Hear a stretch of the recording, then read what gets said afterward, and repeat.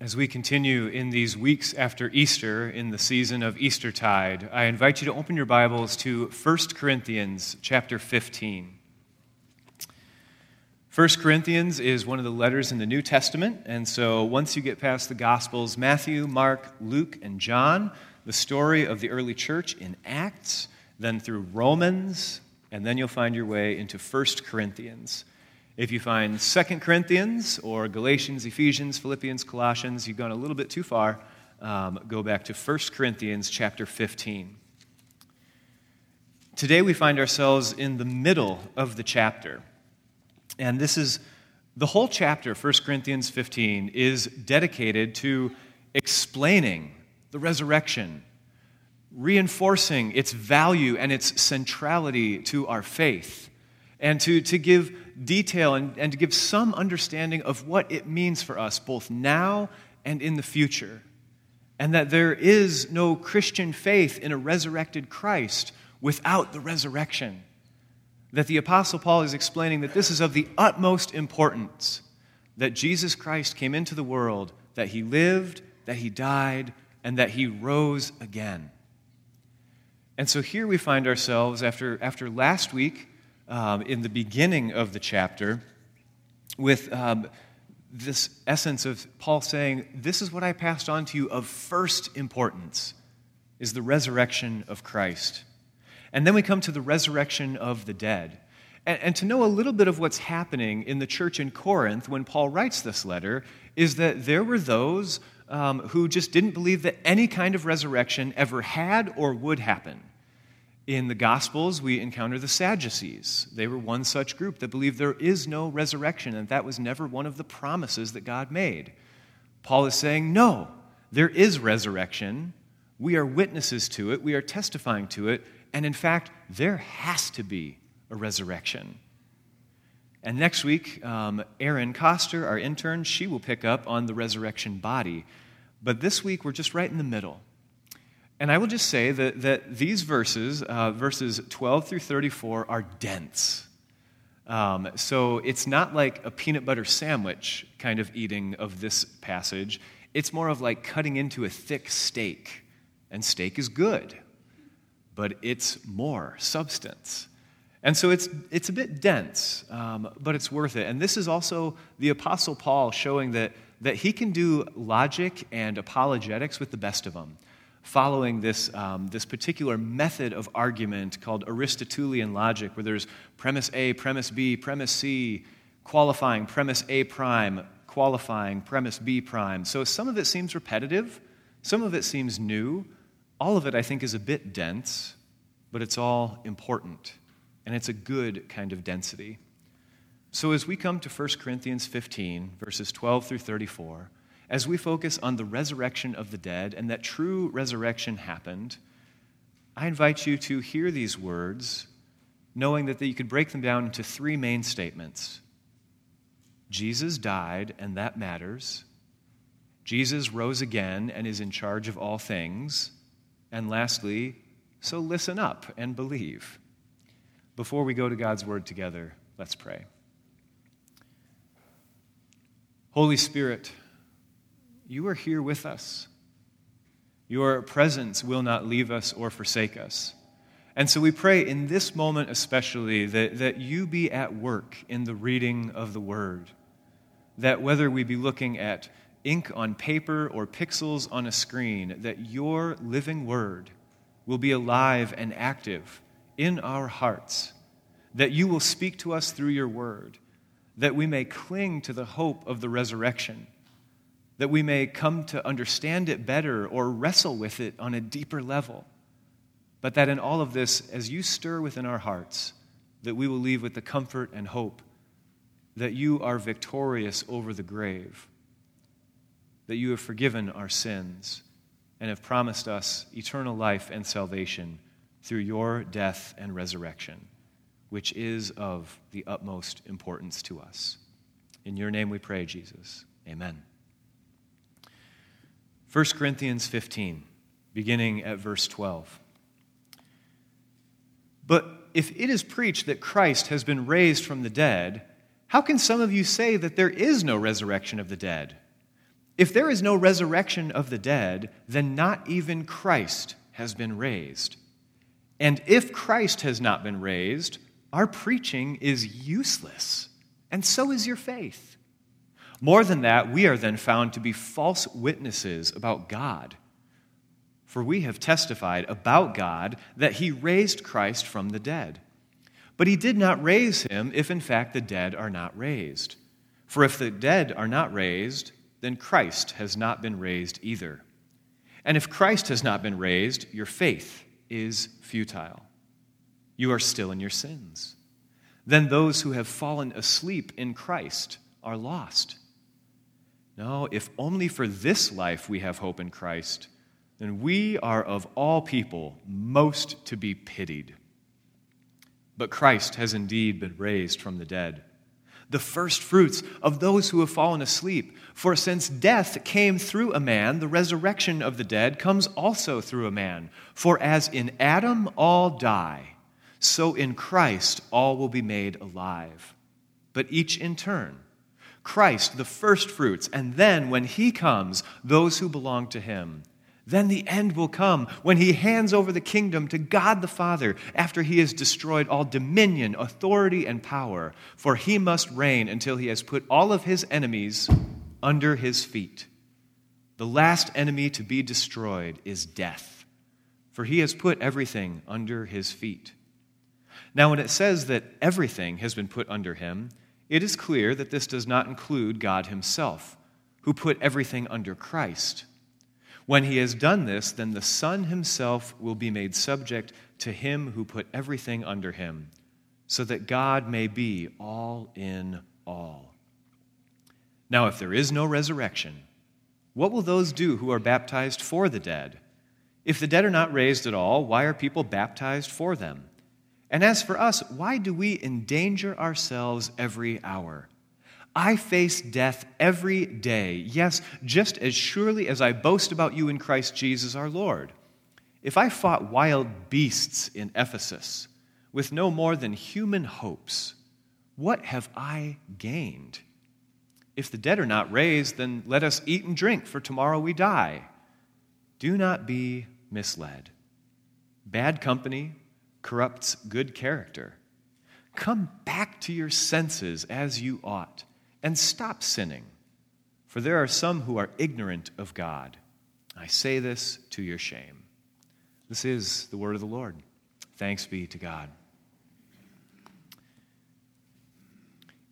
In the human spirit, we have a craving for victory. We like to win. And we also know that we're not all powerful. We can't win at everything. We crave heroes to look up to aspire to be the symbol of victory that we might not be able to win on our own. And somewhere deep in our soul, we know how much we need that because we can't cheat death. As the Apostle Paul said, for as in Adam all die. We know that we are born, we live, and we die. That would be it if it weren't for the resurrection. But Jesus is more than a hero. Jesus is the risen Savior. But as we try to wrestle with what that means, with what that looks like, we maybe feel that tension in our spirits of how much we need heroes. And perhaps how much we know that we just can't win everything, but we like to win. Whether it be your sports team, your trivia team, whatever the case may be. And when we lose, it hurts. And when we lose, and we will lose throughout this life, it makes us crave victory even more, especially victories that seem elusive of us. Now, it's not a huge secret that I'm a reasonably big fan of the Marvel Cinematic Universe. These are based on the Marvel movies. And part of it's because they give us heroes to look up to aspire to. And we like seeing victories portrayed, that we're brought into it as if to participate with it. And eventually you get a whole bunch of heroes together in something called The Avengers, and Dave Rock and Russ Klein are like, yes, it's been a while since we've had a Marvel analogy. And you start to see all of your heroes together, and it seems that they're unbeatable. And that actually would get boring, and the whole point of movies is to make money, and so we'd get bored with them, and we would lose interest. And so in one particular film, Avengers: Infinity War, our heroes lose. They set out for victory, and they are met with death. And it all starts, as if they want us to know that they're really serious about this, it all starts at the beginning of the film, when one character that we've watched through many different movies, whose name is Loki, and he's full of power and mischief, gets killed right at the beginning of the movie, as if to say, this is not the one with a happy ending. This is not the one where everyone wins and goes home. This is going to rock you. And right before he is killed, the character who is the villain says to him, "No resurrections this time." And then he kills him. No resurrections this time. Now, I'm not a superhero. I'm a pastor, and so I'm a theologian. And so my main critique of that line is the word resurrections. Because when Loki was killed and told no resurrections this time, the reality is Loki never had died. You don't have resurrection without death. That's the whole point of Easter. It's not just waking up, though we use falling asleep as a euphemism for death because it's temporary, but there is no resurrection without death having happened first. And Loki is one who has tricked people into thinking he's dead. He has tricked death itself. He has escaped death, but he's never actually died. He's never been resurrected before. In the church in Corinth, there's lots of talk about the resurrection. And some people are saying, nope, it's not possible, it's not promised, I just don't get it, I don't believe it. And even within the church, there's rumors passing around about what did or didn't happen with the resurrection.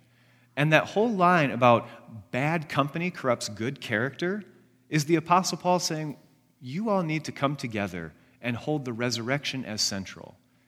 One rumor that circulated throughout the early church was that Jesus was not resurrected, that the disciples went and took his body and hid it to give the appearance of resurrection. And in 1 Corinthians 15 especially, after all the other things that the Apostle Paul has addressed to this church in Corinth, he comes back to the resurrection and says, no, this has to have happened.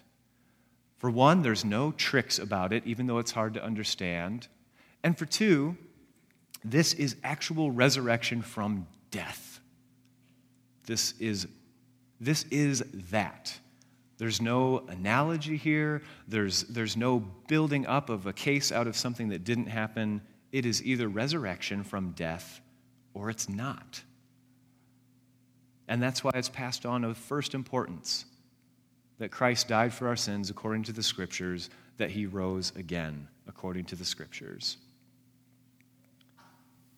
This is victory over death. And the Apostle Paul needs the church in Corinth, and similarly for all of us, to hold on to this central tenet of the Christian faith. And there's a lot at stake for the Apostle Paul and the whole church with this. And we might take for granted today, because we have things like the Apostles' Creed, in which we can, in a great summary, offer up the main points of our faith, which includes, I believe in the resurrection. But they're still figuring this out in Corinth. And we, if we are seeking to grow in our faith, we're still figuring it out too, and growing in our understanding and appreciation of this that was the true and final victory coming from the true death of Christ and his full bodily resurrection. If it is preached that Christ has been raised from the dead, how can some of you say that there's no resurrection of the dead? And if there's no resurrection, then not even Christ has been raised.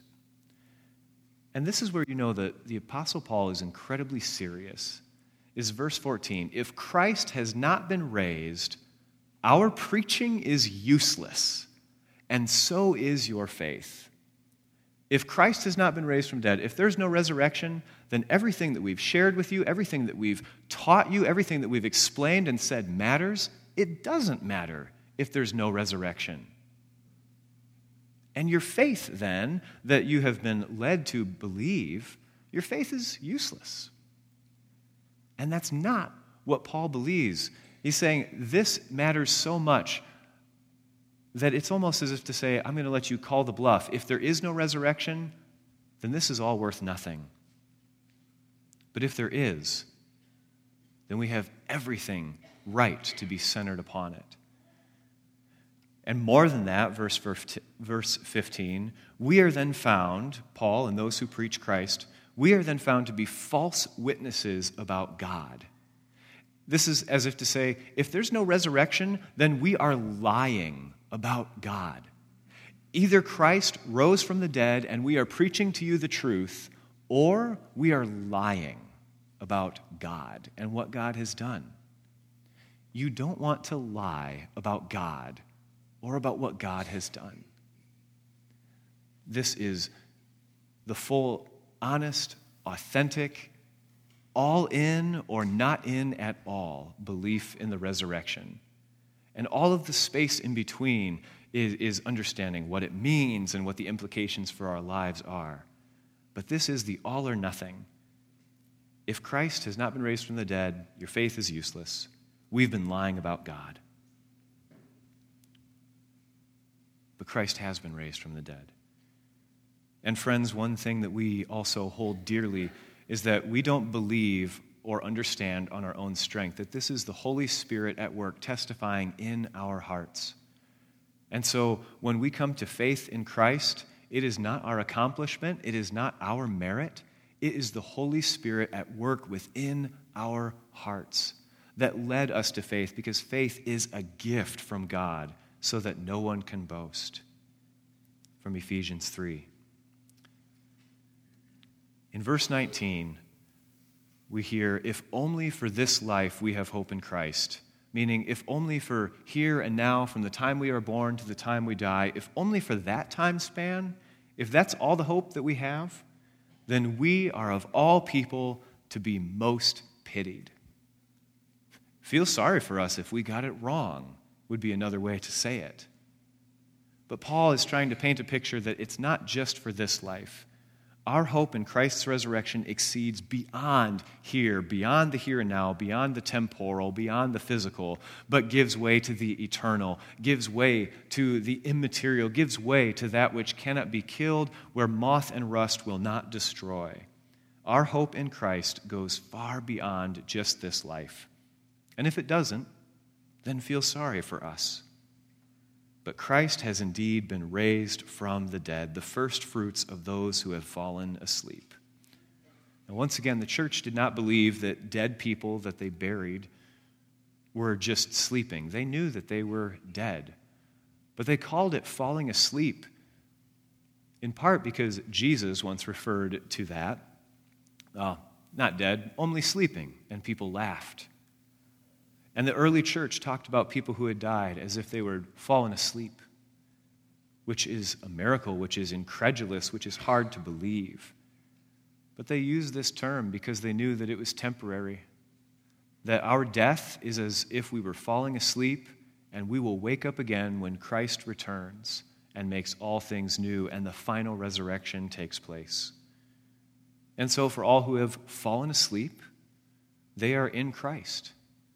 And we don't believe that they're lost. We don't believe that they're gone, but that we're all waiting to wake up together on the day when Christ returns. As for us, verse 30, why do we endanger ourselves every hour? Paul says, I face death every day. Just as surely as I boast about you in Christ Jesus our Lord, I face death every day. And if I fought wild beasts in Ephesus, which he's talking about some people there in Ephesus that they had some pretty serious conflict with, even to the point of Paul's life being threatened again and again and again. If I fought wild beasts in Ephesus with no more than human hopes, what have I gained if the dead are not raised? Then enjoy today. Be a hedonist, follow your life's pleasures. But if your hope exceeds beyond this life, then also your sense of purpose exceeds beyond this life. As if to say, what we do here and now matters, and also what is yet to come is even greater. Why would Paul face death every day if he didn't believe that the resurrection was true and was worth testifying about, was worth saying that God did this and God will do this? It brings us back to verse 19. If only for this life we have hope in Christ, then we are of all people to be most pitied.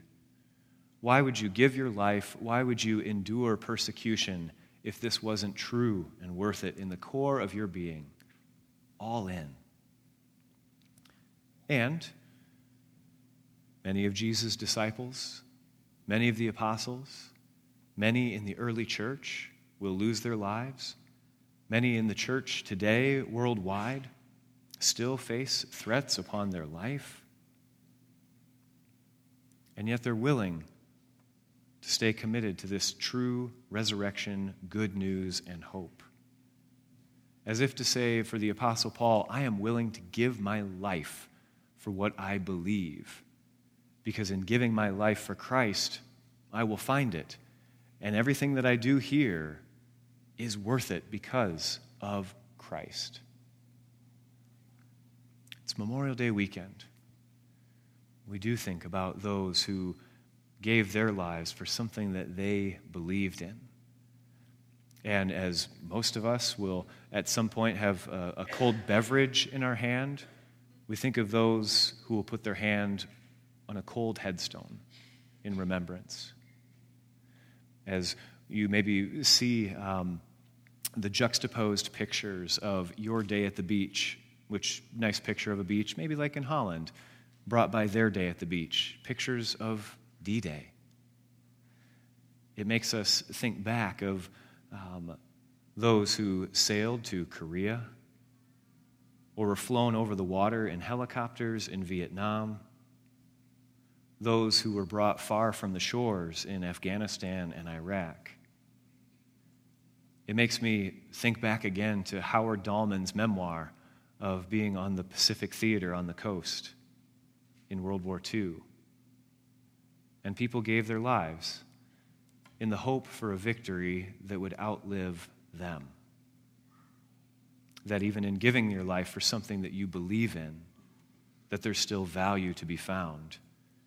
And then that the best that you can hope for others to do is to not take it for granted and to not forget. In the same way, the Apostle Paul is saying, I and others will give our lives for the testimony of Christ's resurrection.